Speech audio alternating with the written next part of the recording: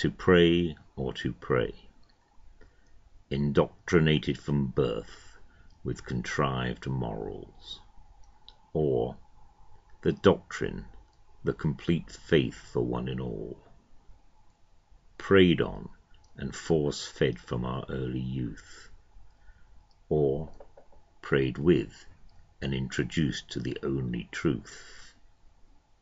Religion, described as the opium of the masses, but to some a tenet, enlightening as life passes.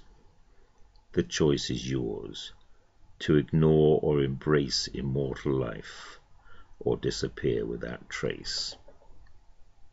Does the promise of everlasting life twist our arm, to follow a given code and to do no one harm? Or does humanity dictate we treat others in a way that mirrors how we want to be treated this day?